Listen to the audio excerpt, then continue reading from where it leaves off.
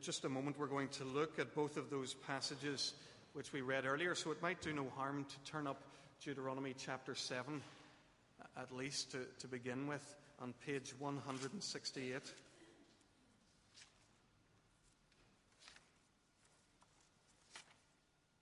Sorry, 186, Deuteronomy chapter 7. Let us pray.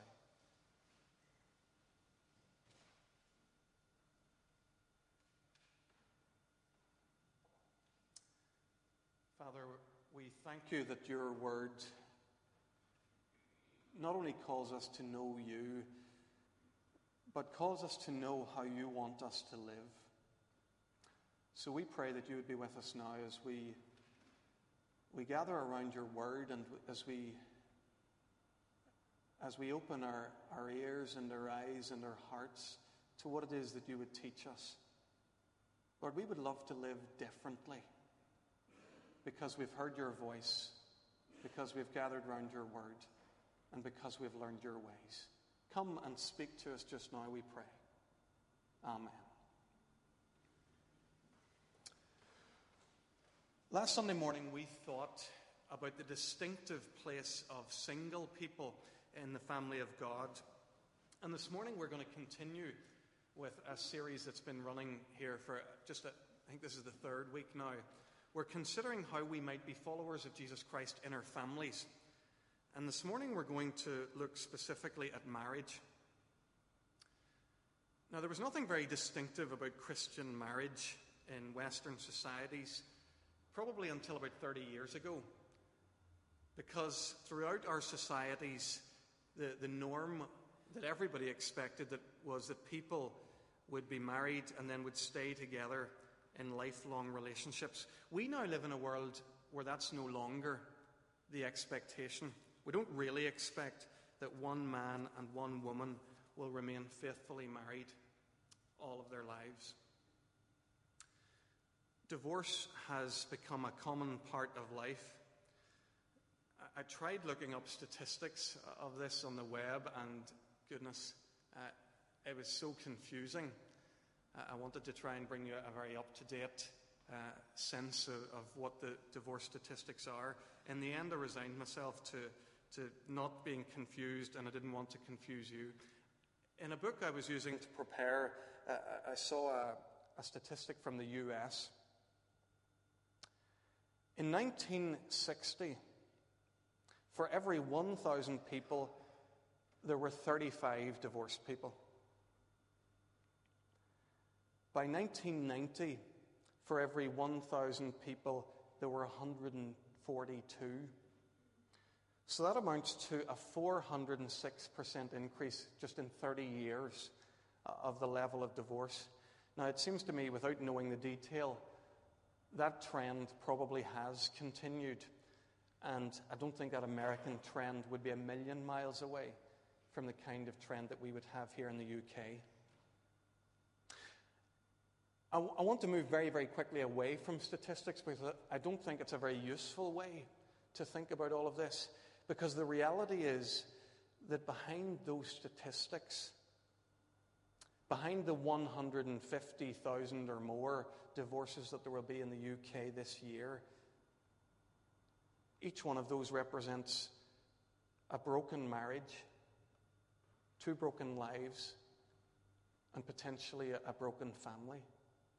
The statistics only tell us how widespread this is. They tell us nothing of the heartache that's caused in divorce and broken marriages. And I want to be careful this morning as well to steer clear of any sense of passing judgment on anyone who's experienced a divorce, or to pass judgment on society at large where divorce happens. I certainly don't want to give the impression that divorce is something that happens out there, but not in here, not here in the church. The reality is that people are divorcing in churches as well as outside of them. Claire and I have become painfully aware of that just in the last few years, as marriages of some of our best friends have come apart before our very eyes. We could never have expected that. That was not in my mind 15 years ago as I set off into adult life. That's not what I expected. I couldn't possibly have predicted that, but it's happened. And maybe you have had that similar experience of watching people close to you, their marriages unravel. This experience of watching marriages fail, I think, is one of the great tragedies of our time. And as members of the church, as we watch with particular sadness when a marriage between two Christians breaks down. We wonder, how? How can this be? And this morning I want to think with you about marriage. In particular, I want to think with you what's distinctive about Christian marriage. And I want to invite you to recover a distinctive biblical view of marriage. If you are married, I hope that what we say here will reinforce your marriage against the many pressures and forces that seem to undermine married life. And if you're not married, I hope that what we say here this morning will give you an insight into the life of married people and will also stand you in good stead should you ever move towards the point of being married in the future. Why are Christian marriages failing as much or nearly as much as other marriages? I'm going to suggest a couple of reasons. Firstly, many Christians don't realize how fundamentally different our view of marriage is from the view of others around us. And then secondly, I want to suggest that we as Christians in the church haven't noticed how this other view of marriage has crept into the church. We haven't seen it happen. Let me begin by pointing out a distinction between two different views of marriage. I'll begin with the biblical view of marriage, and I'll call it covenant faithfulness. It's based on a promise. A man and a woman promise one another, the church and God, that they will be faithful to each other until death. Now, covenants are risky because there are no qualifications and no reservations. In fact, the traditional marriage vows, and most of you who have been married here today will probably have taken these kind of vows, they rule out get-out clauses. You know that about them, don't you? The husband and the wife promise to love one another, not just in the good times, but when? In sickness and in health, for richer, for poorer, for better, for worse. It's written into the marriage covenant that there is no get-out clause. Whatever happens, we're going to stay together. And for this kind of a marriage to succeed, I think we need to rely on things greater than just ourselves. We need to rely on God, a community of people around us to support us, the power of forgiveness, all these kind of things. Now, that all sounds very obvious and familiar to us, and you probably wonder why I'm wasting your time covering that ground again. Hold that in your mind. Covenant faithfulness, the biblical view of marriage. I want to talk for a moment now about another view of marriage, and I want to call it contractual faithfulness. It's not really based on a promise, no matter how much it might appear to be. It's based on a calculation. A man and a woman agree to be with one another, to be faithful to one another, unless one or both of them finds a better option. Now, this contract isn't as risky as a covenant because it does include qualifications and reservations. We know, of course, of the high-profile celebrity weddings with their prenuptial agreements. Before going into the marriage, it's already outlined what's going to happen when the marriage dissolves. The get-out clauses are written in right from the start. So with these kind of contractual approaches to marriage, there are costs. Losing that marriage will hurt, but it's a calculated risk for both parties. Folks, I want us to be clear in our own minds this morning about those two realities. I want you to recognize them. I want us to name them for what they are. And I want you to see the huge difference between them. If they sound like they're roughly the same thing, they're not. One of them is here and the other is over here. They both call themselves marriage, but only one of them has anything in common or allows us to work out the biblical view of marriage. I said I wanted to raise those two possibilities for you, but the other thing I want to do is to say that I think that second notion of the contractual marriage is very much among us. It's in our society, of course, but it's also among us in the church. We haven't seen it coming. We haven't named it for what it is. But in a lot of cases, two Christians are getting married with that contractual view in mind. And we've lost sight of our commitment to the covenant faithfulness that God's people are to exhibit. Now, I've already said this morning, and I want to come back to this, that there's a danger here this morning that some people are feeling judged because their marriages have failed. And let me say something at this point. Despite my complete commitment to permanent covenant faithfulness, I believe that there are circumstances where to dissolve a marriage is the lesser of two evils. What do you say to the woman who's lived for decades with a compulsively abusive husband? Hang in there, love, until he beats the living daylights out of you. Is that the God-fearing and godly answer?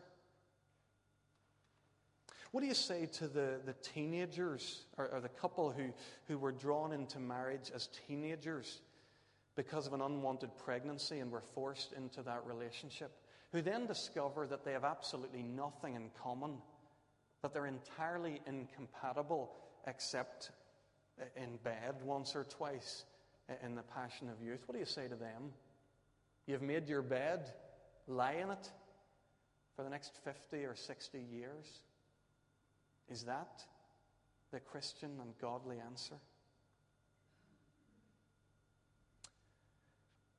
Friends, I think there are times and situations when marriages become destructive and occasions where divorce is necessary in the circumstances. And I think that's part of living in a broken and fallen world. But here's the thing. Having said that, can we find a way of not letting the exception become the rule? Can we find a way that says, on the one hand, yes, sometimes marriages will need to break up, while saying and affirming with all our heart that that is not the best way? The American writer Wendell Berry is characteristically wise on the subject. He says, the possibility of breaking a vow can tell us nothing of what is meant by making and keeping one. The possibility of breaking a vow tells us nothing of what is meant by making and keeping one. Trying to stay married, all the while focusing on all the legitimate reasons why I could get divorced, is crazy. It's like trying to get fit while I'm thinking all the times of all the possible ways in which I could get sick, or trying to get rich by studying how other people have become poor. Friends, the truth is that Christian marriage remains covenantal. It remains a promise with no get-out clause, no exceptions. And when two Christian people come together to be married, this is what they do. They promise to be together for the rest of their lives, and they mean it.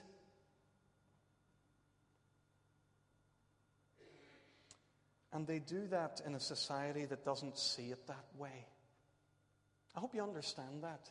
Our society no longer sees it this way. We live in a society that urges us to keep our options open, in case that newer or better option comes along.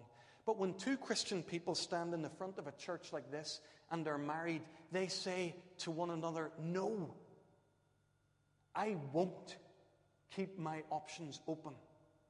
I close the door for once and for all to all other options. I've made my choice, and it's you.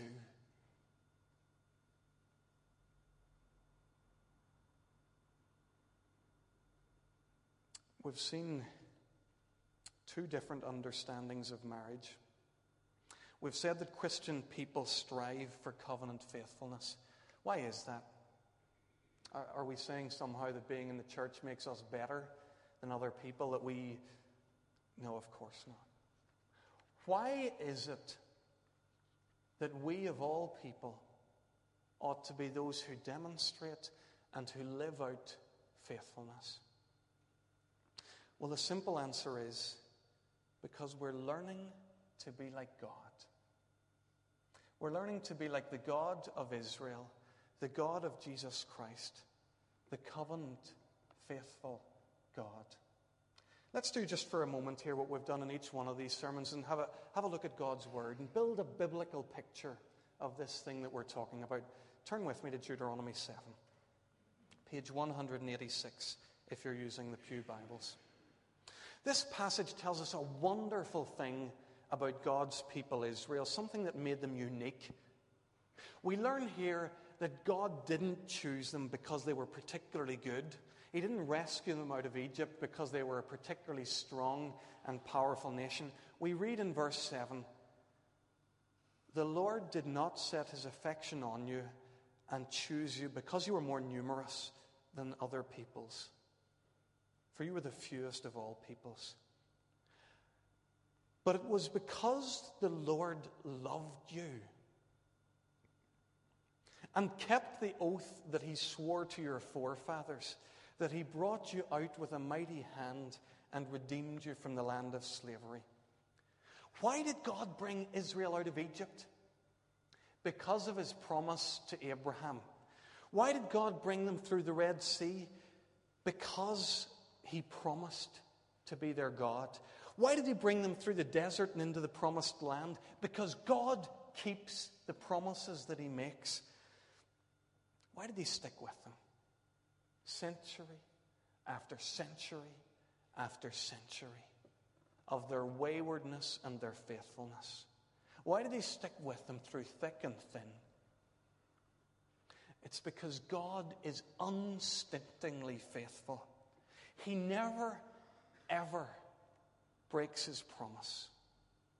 As it says in verse 9, he is the faithful God, keeping his covenant of love to 1,000 generations.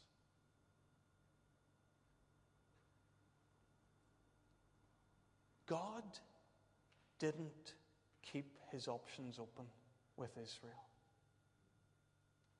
If he had, he would have had countless opportunities to ditch them and to find for himself a people more worthy of his love and affection.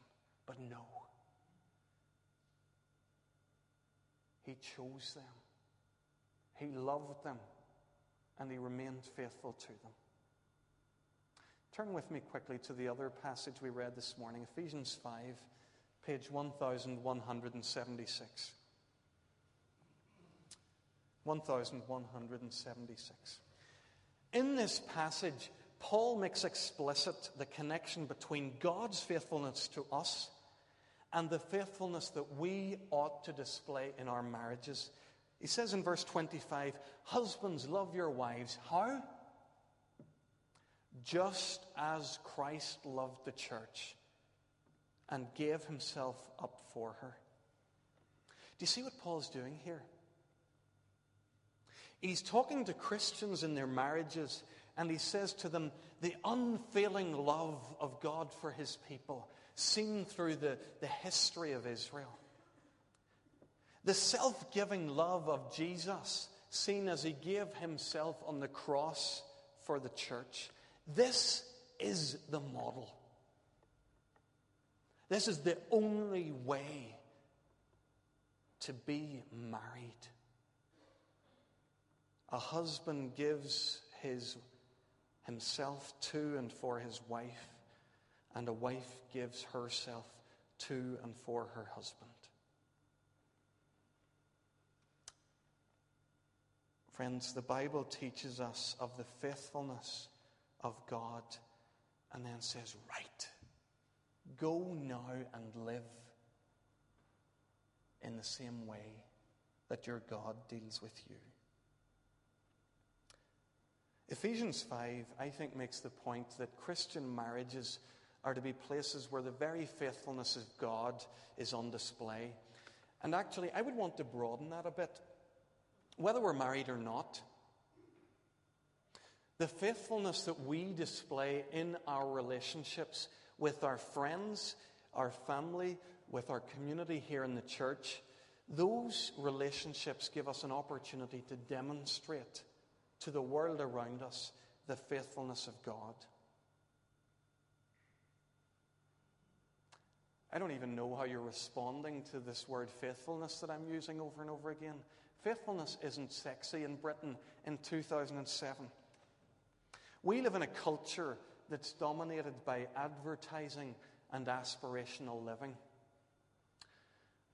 People change. And we're urged to keep on changing all the time. New options present themselves, and we're told that it's only a mug who doesn't avail himself or herself of the new options that present themselves. We've been urged for so long now to trade up in our cars every year or two, or to trade up in our TVs to the newest model, that somewhere deep in the heart of us, there's a danger that we don't become people who trade up in our relationships with one another. That when we look at this spouse of 8 years or 10 years or 12 years, there isn't a temptation welling up inside us to trade up for the newer and the younger model. In this world of contractual faithfulness, where you only wait around until it suits you to leave, covenant faithfulness, that willingness to stay and to stay and to stay, becomes something very unusual, very strange, a witness to something beyond ourselves, to God. I think this area of faithfulness presents the church with a wonderful opportunity. In a world that struggles with this, that struggles with faithfulness, we can be people who are learning to demonstrate the very faithfulness of God. That can only happen as we ourselves are being changed, as we're becoming more like God, as His character becomes our character, as His faithfulness to us flows out through us and becomes our faithfulness to the people around us. This is an area of Christian living that we aren't going to be able to do on our own. Because I think, in the end, we learn faithfulness from one another. I know what faithfulness looks like because I've grown up in communities like this one. I've been surrounded all my life with people who've been married for 40 years, or for 50 years, or for 60 years. I see around me people who've done this. And I'm learning as I watch to imagine that I could do that one day too.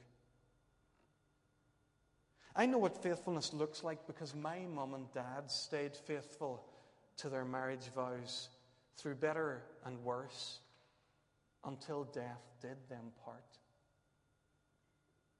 And I've learned more about faithfulness since I've come to Kirkpatrick Memorial, because I've learned what it is to be faithful to a community, to a church.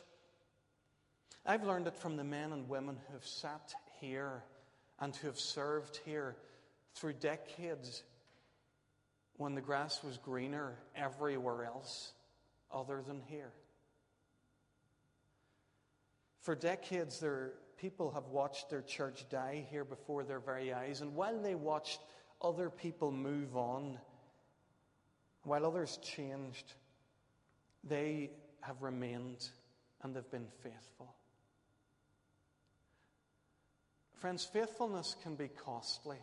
It means that sense of missing out on the other thing that could have been ours. But in the end, it's a glorious thing. In the end, it leads to lives of wonderful richness and maturity, lives that we can look back on, content that we have been faithful people and that our faithfulness has mirrored in a small way the very faithfulness of God. Being a faithful husband or wife is a wonderful way to show the world who God is.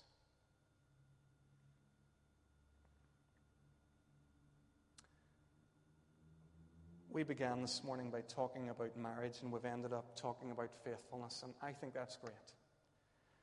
Because faithfulness is the Christian church's answer to the question, how do we support marriages? If we really want to be a congregation that supports marriage, I think we need to take a step back from marriage itself, important though it is, and say, how can we learn to be faithful people? And how can we encourage faithfulness in one another? We ought to pray that God would make us people who are faithful to Him, increasingly faithful to one another, and then faithful in every one of the relationships that He calls us to. Faithfulness. The faithfulness of God lived out among His people is the only hope for marriage in today's and tomorrow's world. Let us pray.